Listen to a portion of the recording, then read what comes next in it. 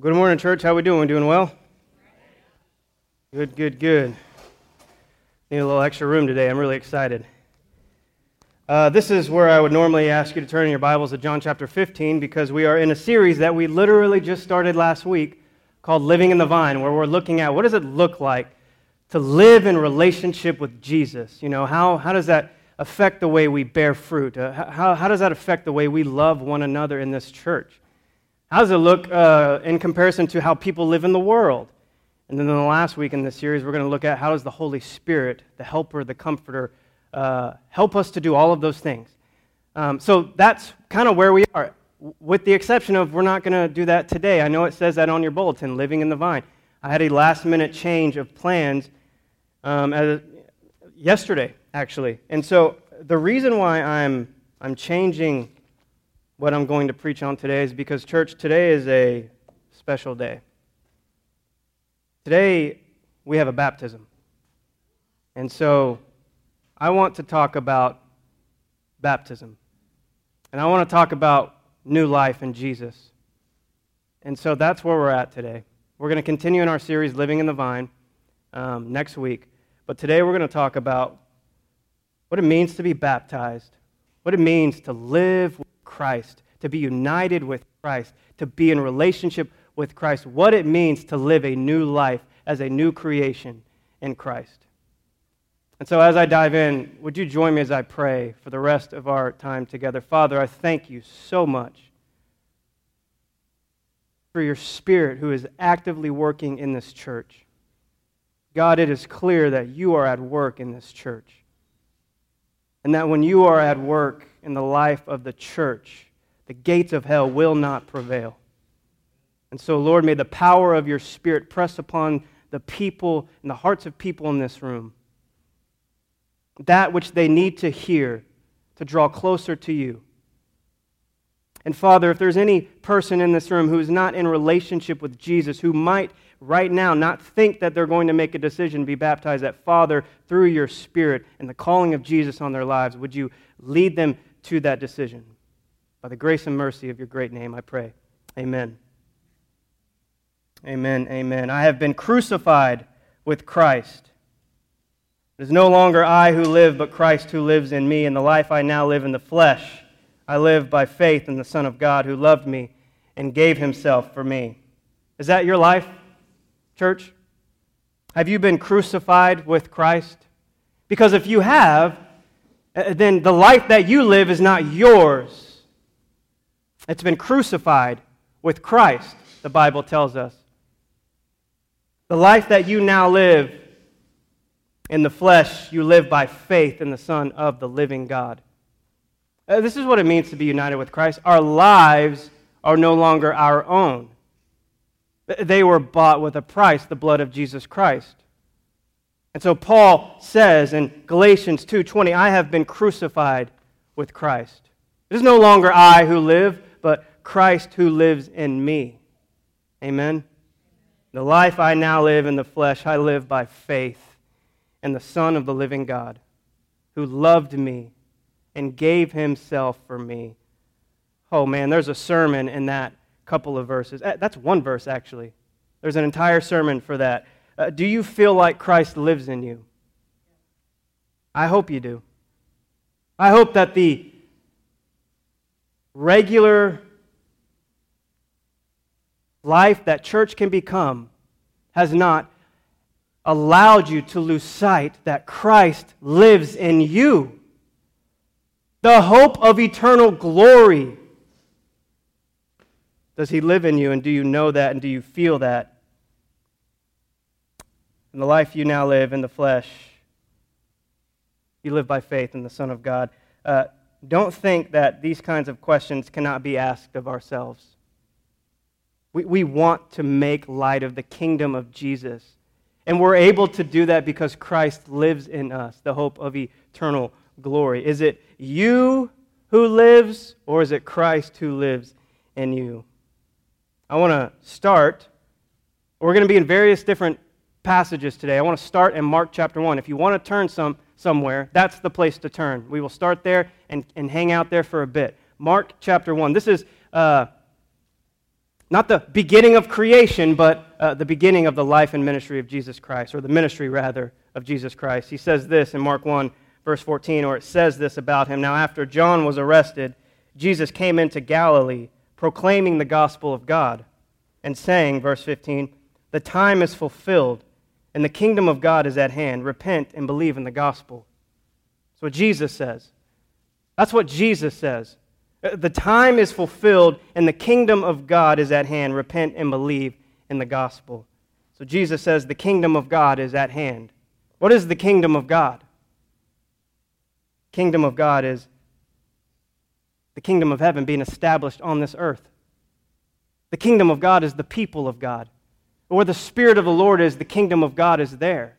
Amen? That's the kingdom of God. In other words, the kingdom of heaven through Jesus has come to proclaim the gospel. Paul calls it in other places the gospel of God. You ever heard it called that? It's the gospel of God. And Jesus has come first to proclaim this good news. So in essence, if you have turned from your life of sin, as the Bible calls repentance, and believed in the gospel of God, you have become a part of the kingdom of God. Let me personalize it. Let me just personalize it. I like to personalize things, as you guys know. Wherever you are, Christian, the kingdom of God is there. Kingdom of God. We're filled with the Spirit of God. We make up the kingdom of God. The people of God, where the Spirit of God is. When Jesus came preaching the gospel of this kingdom, there was a sense of urgency. The time is fulfilled, Jesus says, and the kingdom of God is at hand. Repent and believe. There was a sense of urgency. The time is here. The time is now. It's as close as your hand.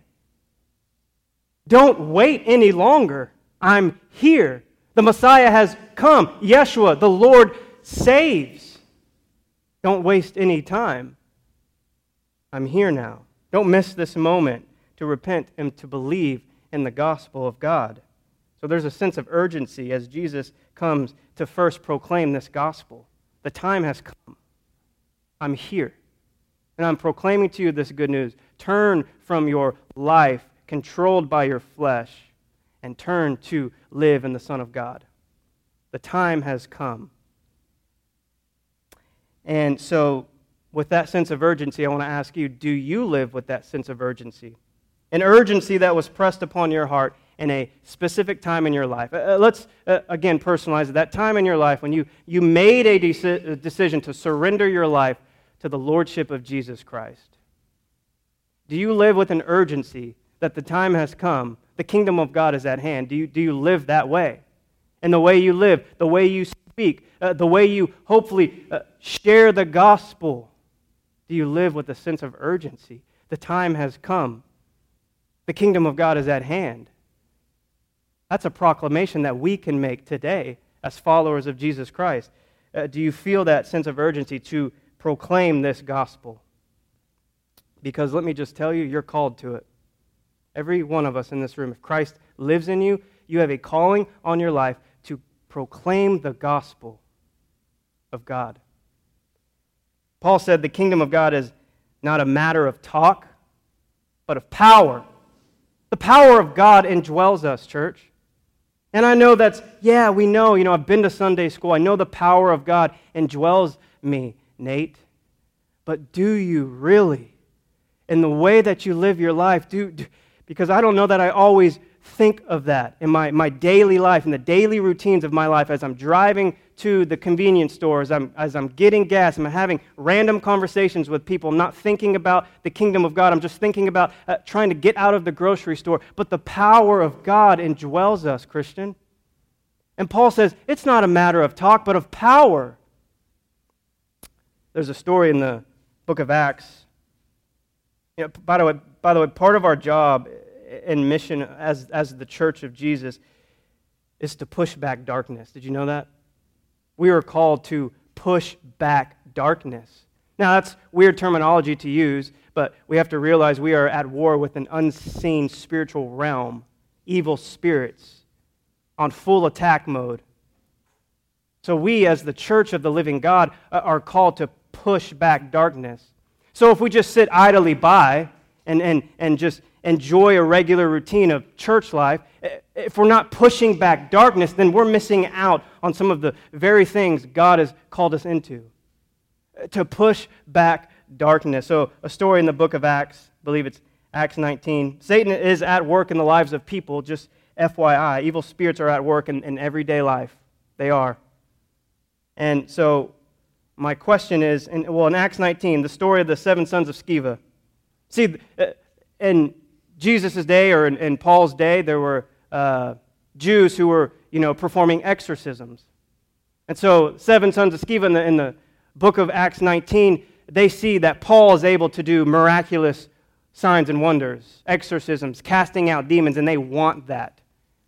And so they say, in the name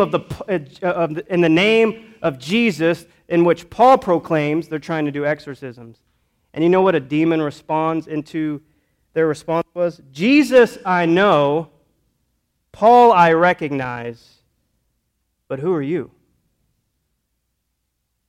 Jesus I know, Paul I know, but who are you? You have the power of God indwelling you, living inside of you, but do you believe that? Because I believe when we walk in a room, the kingdom of God enters that room. The question is, does the unseen spiritual realm see that? Are we pushing back darkness when we enter into a room? Are we pushing back darkness when we enter into anything? The kingdom of God. Where the believer is, the kingdom of God is near. The power of God indwells us. We have a calling on our life to push back darkness. And you might think, where's this going? Aren't we talking about baptism? And we're going to get there. But if you know that the power of the living God indwells you, you have the ability to push back darkness.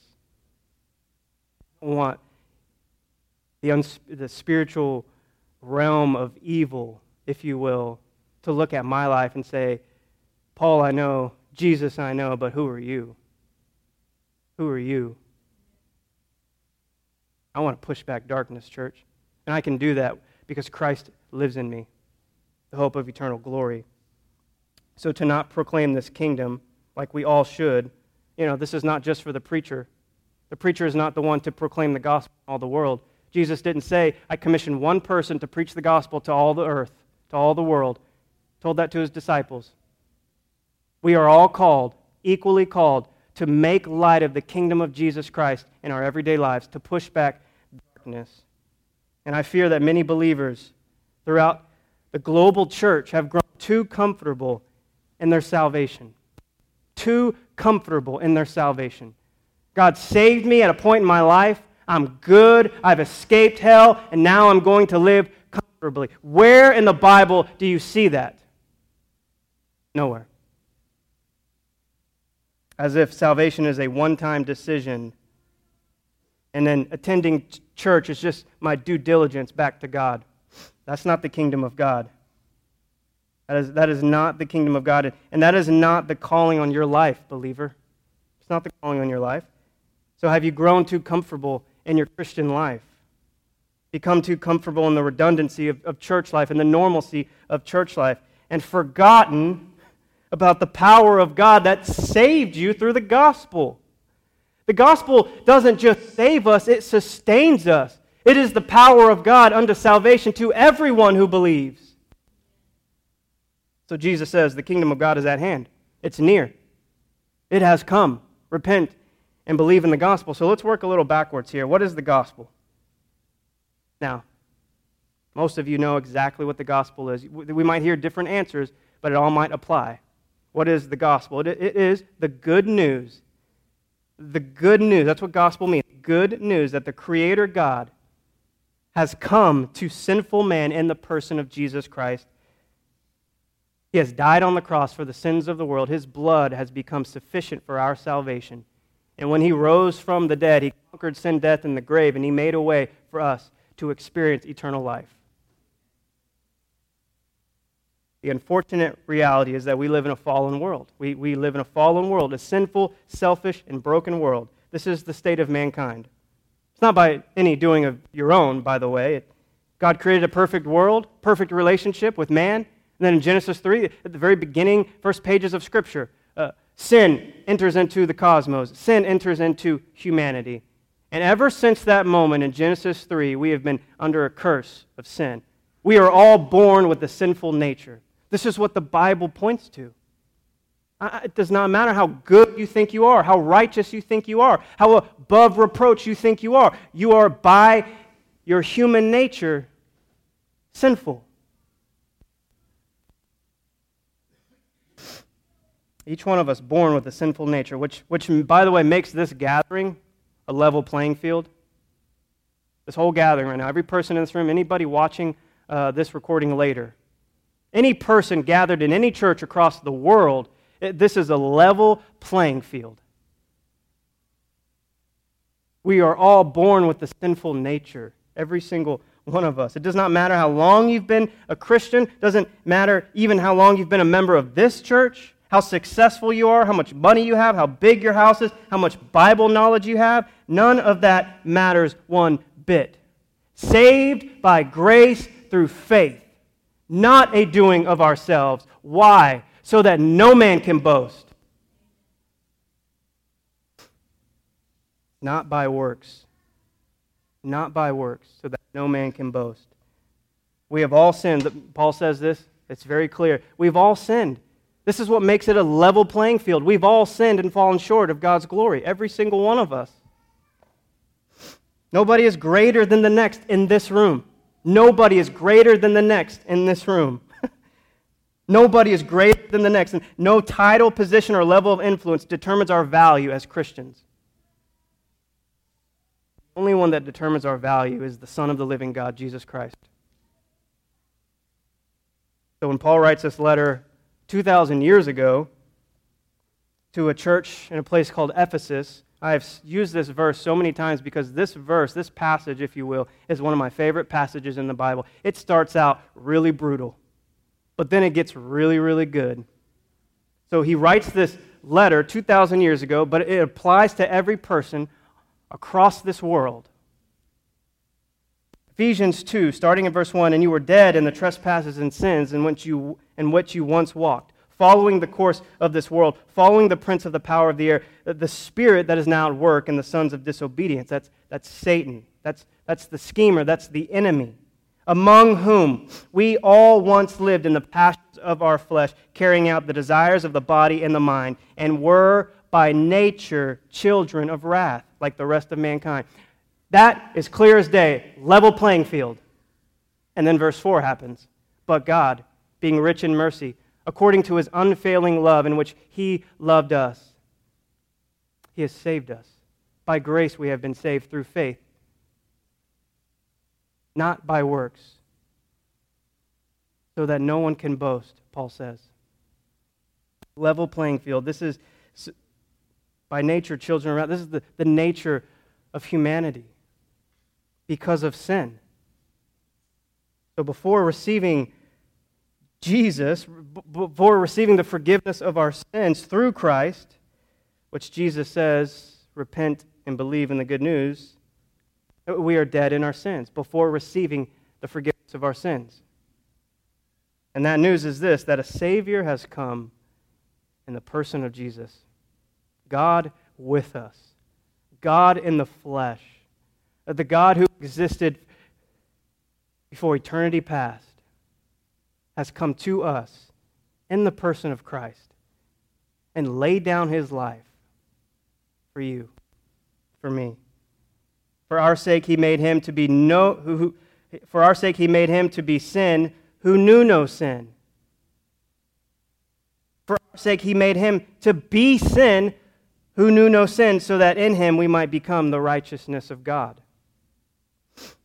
Jesus never sinned, but he became our sin on the cross. Your sin, nailed to the cross. He didn't carry your sins on his shoulders as he journeyed to the cross. He became your sin so that you might become the righteousness of God. not by your own doing. Why? So that nobody in this room can boast. That's the good news. Christ has come to bear our sins on the cross. Remember what we learned in Philippians when we studied that at the beginning of the year. It wasn't just a cross. It wasn't the cross. It wasn't the Roman cross. It was his cross. That's what it says in Colossians. It was his cross. See, God made the decision himself to come into our brokenness as the Savior of the world and to ultimately journey to his cross. His cross, he calls it. He literally became our sin. So to believe in the good news that is the gospel is to trust in the finished work of Jesus on the cross. Not only did he spill out his blood for the forgiveness of your sins and for your eternity, but he rose from the dead, conquering sin, death, and the grave. He died on his cross.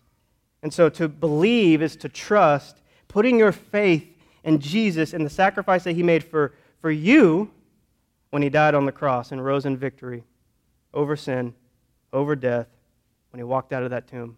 Now, I know, Nate, oh my goodness, we've known that for a long time. I understand some of you have. The gospel is not just it saved me and then I press on to live the Christian life. It is the gospel that sustains us. It's the gospel that drives us. If you have to wake up every single day and remind yourself of the beauty and the wonder and the power of the gospel, do it. Do it every day. You're here to make light of the gospel. Don't forget about the gospel. The gospel is why we're here. The gospel is why we exist. The gospel is why the church was born. The gospel, the gospel, the gospel. It's not a one-hit wonder. It sustains you. The gospel, the good news that a Savior has come to bear our sins on the cross. It's the gospel. You ever weep over Jesus and it's just his love for you? You can't even imagine why he would save you. You, me. You saved me. The gospel. Man, don't ever lose sight of that. You're here because of the gospel. Maybe you're here because someone invited you and that's what you're thinking right now. No, you're here because of the gospel. This building exists because of the gospel. These people are gathered because of the gospel. Jesus came to proclaim the gospel. Don't ever let the gospel get old. You let the gospel get old, something is wrong with your faith because it is the gospel that sustains us. You want to be a redundant Christian? Let the gospel be redundant in your life. So Jesus says, the time has come. Repent and believe in the gospel. So what does it mean to repent? Now, we've also talked about this as well. Literally, it means to change one's mind. It is, if you will, a complete 180.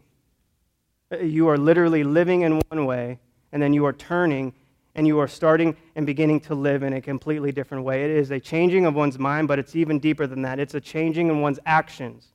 It's a changing in one's actions. It's a changing and a renewing of your mind and a changing and renewing in how you live your life. A complete 180. I was going one way, but then I met Jesus. And I started to live a completely different way. Why? Because of the gospel. By the way, I have not put the word gospel in my manuscript that many times. I'm just excited to tell you about the gospel. I have a tendency to say things that are not here. But that's okay. What's more pressing and more glorious than the gospel of God? So to change your mind and actions about your sin, the Bible calls it your former ways or your former life, is to first understand that you're a sinner. And that's not meant to be hurtful. That's just the truth. And again, level playing field. Every single one of us, fallen short of the glory of God. Born with a sinful nature, by nature, children of wrath, like what? The rest of mankind. Level playing field.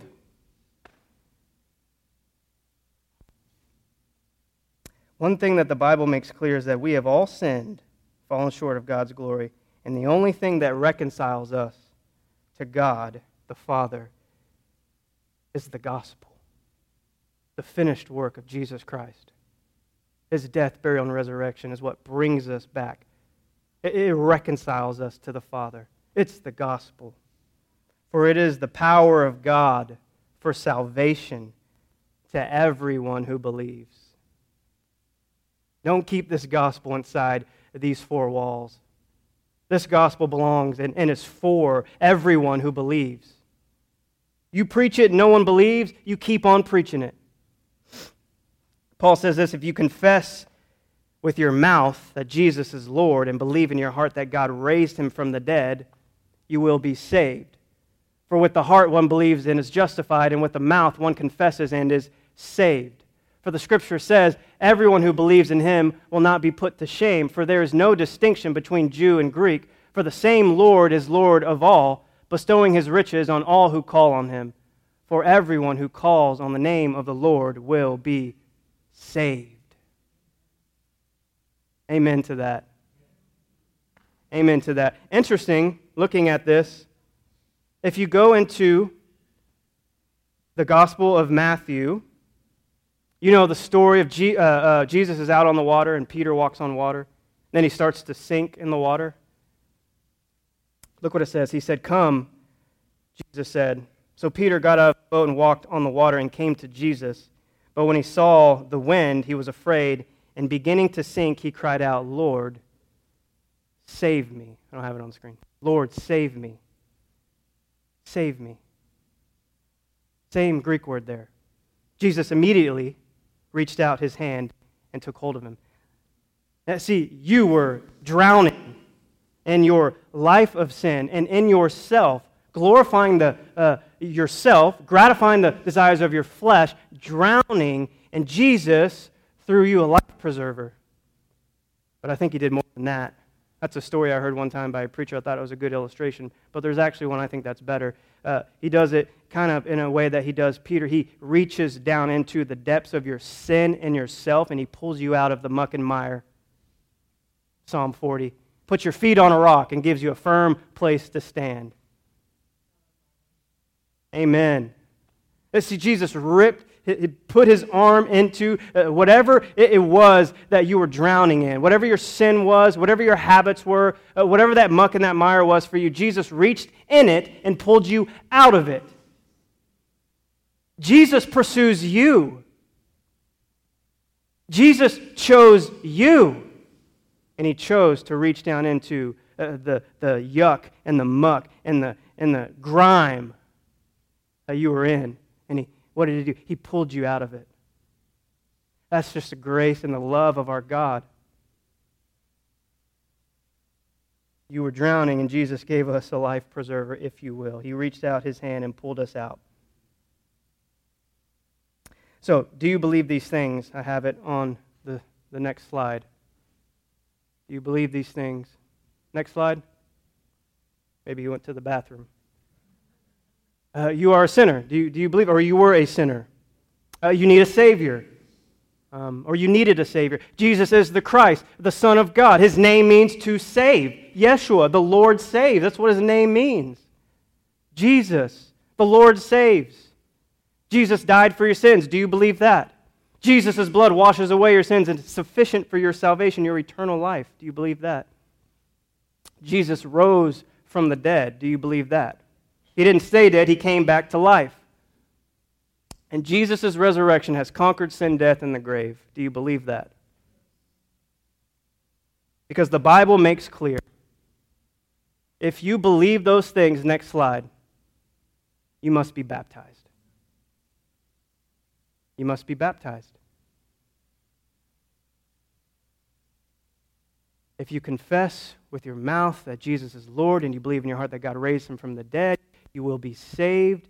An act of obedience according to the Word of God is you must be baptized. Solidifying the calling that God has already placed on your life to come to him. You must be baptized. So what I'm saying is baptism is not a choice.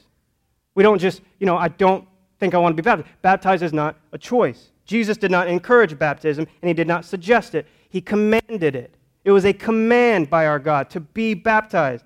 It is a key ordinance. Baptism, by the way, is a key ordinance of the local church to baptize. So as Jesus was ascending into heaven, he leaves this command to his disciples, and he gives this command to us through his word. Under the authority of the word of God, Jesus says, "Go therefore, make disciples of all nations, baptizing them in the name of the Father and of the Son and of the Holy Spirit, teaching them to observe all that I have commanded you." I should have highlighted that word. I'm usually good about highlighting the right words. "And behold, I am with you always to the end of the age." Baptism, a command by Jesus. And so soon after Jesus gives this command, he pours out his Holy Spirit on his disciples. The church is born, Acts 2. And then the very first sermon in the history of the church of Jesus Christ is preached by a former fisherman, former coward, former deserter of Jesus, but stands in the power of God and preaches the very first sermon. And at the end of that sermon it says this, "Now when they heard this, they were cut to the heart." See, the Spirit of God can do that. He can cut to the heart of the matter, bring conviction in a sweet, good love that's going to bring you to him. And now when they heard this, they were cut to the heart and said to Peter and the rest of the apostles, "Brothers, what shall we do?" And Peter said to them quite simply, "Repent and be baptized, every one of you, in the name of Jesus Christ for the forgiveness of your sins, and you will receive the gift of the Holy Spirit." There has never been a Christian in the history of the Christian church who was actually able to live the Christian life without the Holy Spirit. You just can't do it. It's impossible. And so God in his grace gives us the third person of the triune God, the Holy Spirit. He's the comforter, he's the helper, he's the power of God that lives and indwells us, helping us live and bring glory to him. Doesn't give us his Spirit to go out and glorify ourselves. He gives us his Spirit to obey his commands and bring glory to him. And so Peter preaches this sermon, and then he says, "Repent and be baptized, every single one of you, for the forgiveness of your sins and the gift of the Holy Spirit." And 3,000 people get saved. 3,000 people are baptized. 3,000 people are filled with the Holy Spirit. Yeah. Can you ask me after, Laura? We're almost done. We're almost done. Baptism is a public demonstration of our identification with Jesus. This is a public thing. This is a public thing. Paul says in Romans 6, "We are buried, therefore, with him in baptism into death." We are buried, therefore, with him by baptism into death, in order that just as Christ was raised from the dead by the glory of the Father, we too might walk in newness of life.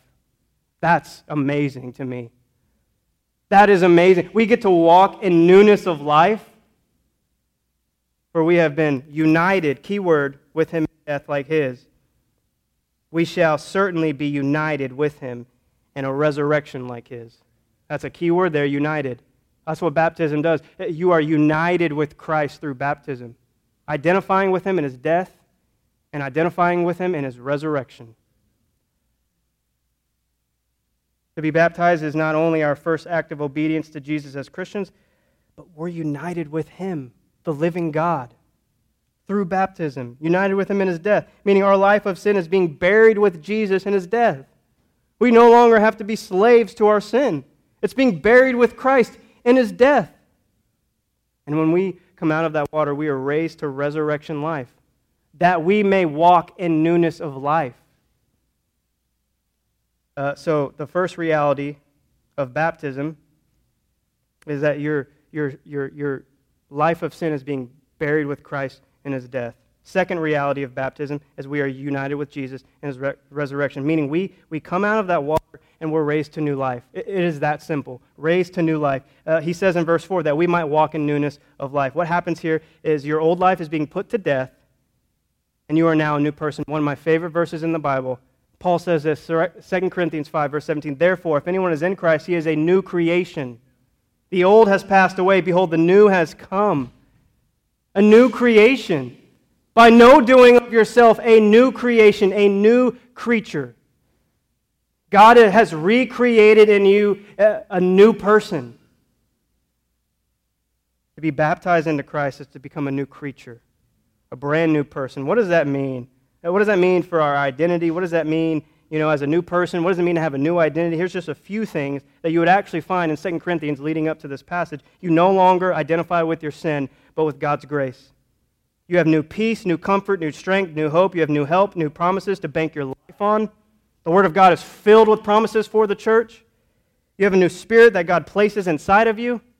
You have a new joy in Jesus, new glory, new righteousness. You no longer are separated from God, but you boldly come before the throne of grace as a son and daughter of God. You have new freedom from sin, from addiction, from bondage to yourself.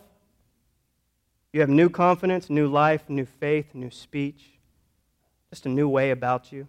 You have a new heart, a new future, a new home in heaven with a new guarantee for eternity with Jesus.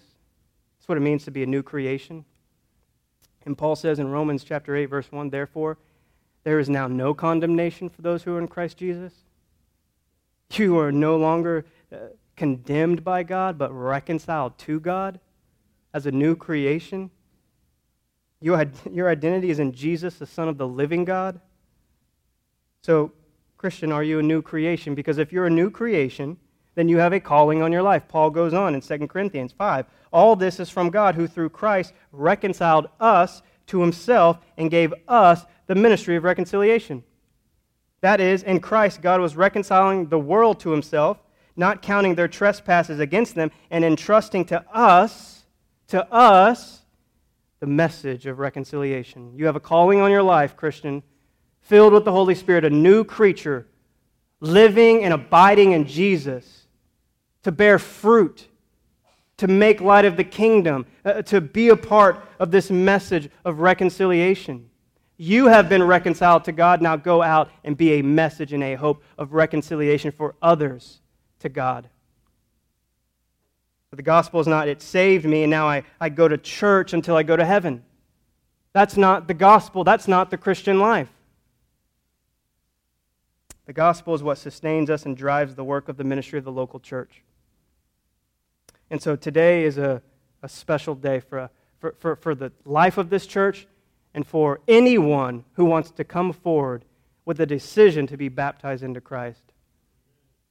I want you to just see this on the slide, the next slide, I believe it is. Do you see that here, church? Do you see God is at work in this church? Do you see it? Do you sense it? Do you feel it? Do you want to just glory in God being at work in this church? Because the more that we let the gospel drive our lives, I'm talking daily lives, I'm talking the life of this church, I'm talking the leadership and the serving and everything that we do. If the gospel drives us, God will be at work in this church. God is at work in this church. Do you see it? Do you feel it? Do you sense it? Do you want to be a part of it? You just want to grab hold of that and just be a part of God being at work in this church. And the Bible is saying you can be. You can be a part of the message of reconciliation. The level playing field, all filled with the Holy Spirit, all called to be an ambassador for Jesus Christ. Do you want to be a part of God being at work in this church? I hope you do. So what I want to do now is I want to invite a young man up here, Jeremiah. Jeremiah has come from Amarillo about a month ago or so. His family moved him here, and Jeremiah walked into our church last Sunday. And the courage of this young man to just come into a church not knowing anybody. And Jeremiah, come stand with me. And he came in here, and I made sure he had his coffee and all that, like I would do for any guest. And he came to our class that we have now called Get to Know Hillcrest, where we just tell people, hey, here's what the church is, here's who we are as Hillcrest, here's the things that we're doing, here's how you can jump in and serve, and so on and so forth. And he came to that class, and we have a card that people fill out, and he filled out on that card that he wanted to be baptized. And so I met with Jeremiah, took him to lunch on Friday, and we talked about all of that. And Jeremiah told me his story, and I won't give full details or anything, but Jeremiah told me, growing up his life was not the easiest. How many of you can relate to that? You had a difficult upbringing. Life just throws curveballs at all of us. It's not our fault. We don't choose. We're born into any of those things. And life just happens. Amen? And Jeremiah told me in just a few short words that he wanted to make a change, that he wanted to start over. And I said, man, Jesus can do that. And so here's what we're going to do. The worship team can go ahead and come up here. Here's what we're going to do. I'm going to pray over Jeremiah. Y'all are going to sing a song. We're going to baptize Jeremiah. And then we're going to sing another worship song, and I'll close us out with prayer. I want to invite anyone, as they're singing this song, as Jeremiah go back to change, if you want to come up, if you want to surrender your life to Jesus, if you want to be united with him and be baptized, the invitation is here. The invitation is always here, but today is a particular day where we are all about seeing life change in this church. New life happening. There's a scripture that came over me as I was speaking with Jeremiah and just praying over him. When God came to the prophet Jeremiah, many Bible scholars believe that Jeremiah was about 17 to 24 years old or so when he came to Jeremiah. And this is, so relatively the same age as you are, Jeremiah. And he said, before I formed you in the womb, I knew you. You think about that. Before the foundation of the world, Jeremiah, God in heaven knew your name. That is not something that should be taken lightly. That is just the beauty and the grace of our God. Before the foundation of the world, God in heaven knew you by your name. And he goes on to say, before you were born, I set you apart. And he says, I appointed you to be a prophet to the nations. Before the foundation of the world, God knew you all, knew Jeremiah, knew me by our names to set us apart to be ambassadors for Jesus Christ. That's what God is doing for you right now. He is setting you apart to be an ambassador for Jesus. That is just truly amazing to me. And I love one other thing. There are many things that are true about your life, Jeremiah, after today. Here's another one. Romans chapter 8. Paul says this in Romans 8. This is true of every believer. We don't know where the Lord's going to take us in our lives. He's got plans for us. He uses us in ways he sees fit. But here's what's true of you, Jeremiah. For I am convinced that neither death nor life, neither angels nor demons, neither the present nor the future, nor any powers, neither height nor depth, nor anything else in all creation will be able to separate you from the love of God that is in Christ Jesus our Lord. And so let me pray over you. And then Glenn will come up, grab that microphone, and we will baptize this young man into Jesus Christ. Will you bow and pray with me? Father, I just thank you for Jeremiah. I thank you for your grace and your mercy and your love and the power that works within us to do and to act according to your will. I pray, Father, as we baptize Jeremiah into Christ, you forgive him of all sin, fill him with your Holy Spirit, that he would go out and live as an ambassador for the Son of the living God. God, I pray that as you begin to teach him and show him and walk with him in this newness of life, that he would see the great value that you have on his life. A young man called by the living God, set apart to be an ambassador of the Savior of the world. Father, I pray that he would be not only empowered to do the work in the ministry that you call him to do, but that he would be encouraged, because he does not have to do it alone. There are brothers and sisters, believers in this room and across the world who are following you, who at one time all on the same playing field. We are all saved by grace through faith in Christ. It is not a works of our own. It is the gift of God. And so, God, would you let him just be encouraged in this moment? God, I pray that as he takes the next steps of his life, as he doesn't know, as just like all of us, we don't know where you're going to take us in 5, 10, 15, 20 years. But God, another truth for this young man, every step that he takes in this life, the Lord his God will go with him wherever he goes. So, Father, use him mightily for the glory of your great name. Use him mightily to exalt the name of Jesus in his life. Use him mightily to be a testimony of your grace and your love. Use him mightily, God, to be a part and to play a part in the ministry of reconciliation. We praise you, God, for your mighty just power and your goodness and your love for all of our lives. God, we praise you that we get to glory in this together as the church. And so, Father, use this moment as an encouragement to our church today. The gospel is what saves us. The gospel is what sustains us. Father, I pray all these things in the name of Jesus Christ. Amen. Okay. Based on your confession of faith, I am now going to baptize you in the name of the Father and of the Son and of the Holy Spirit.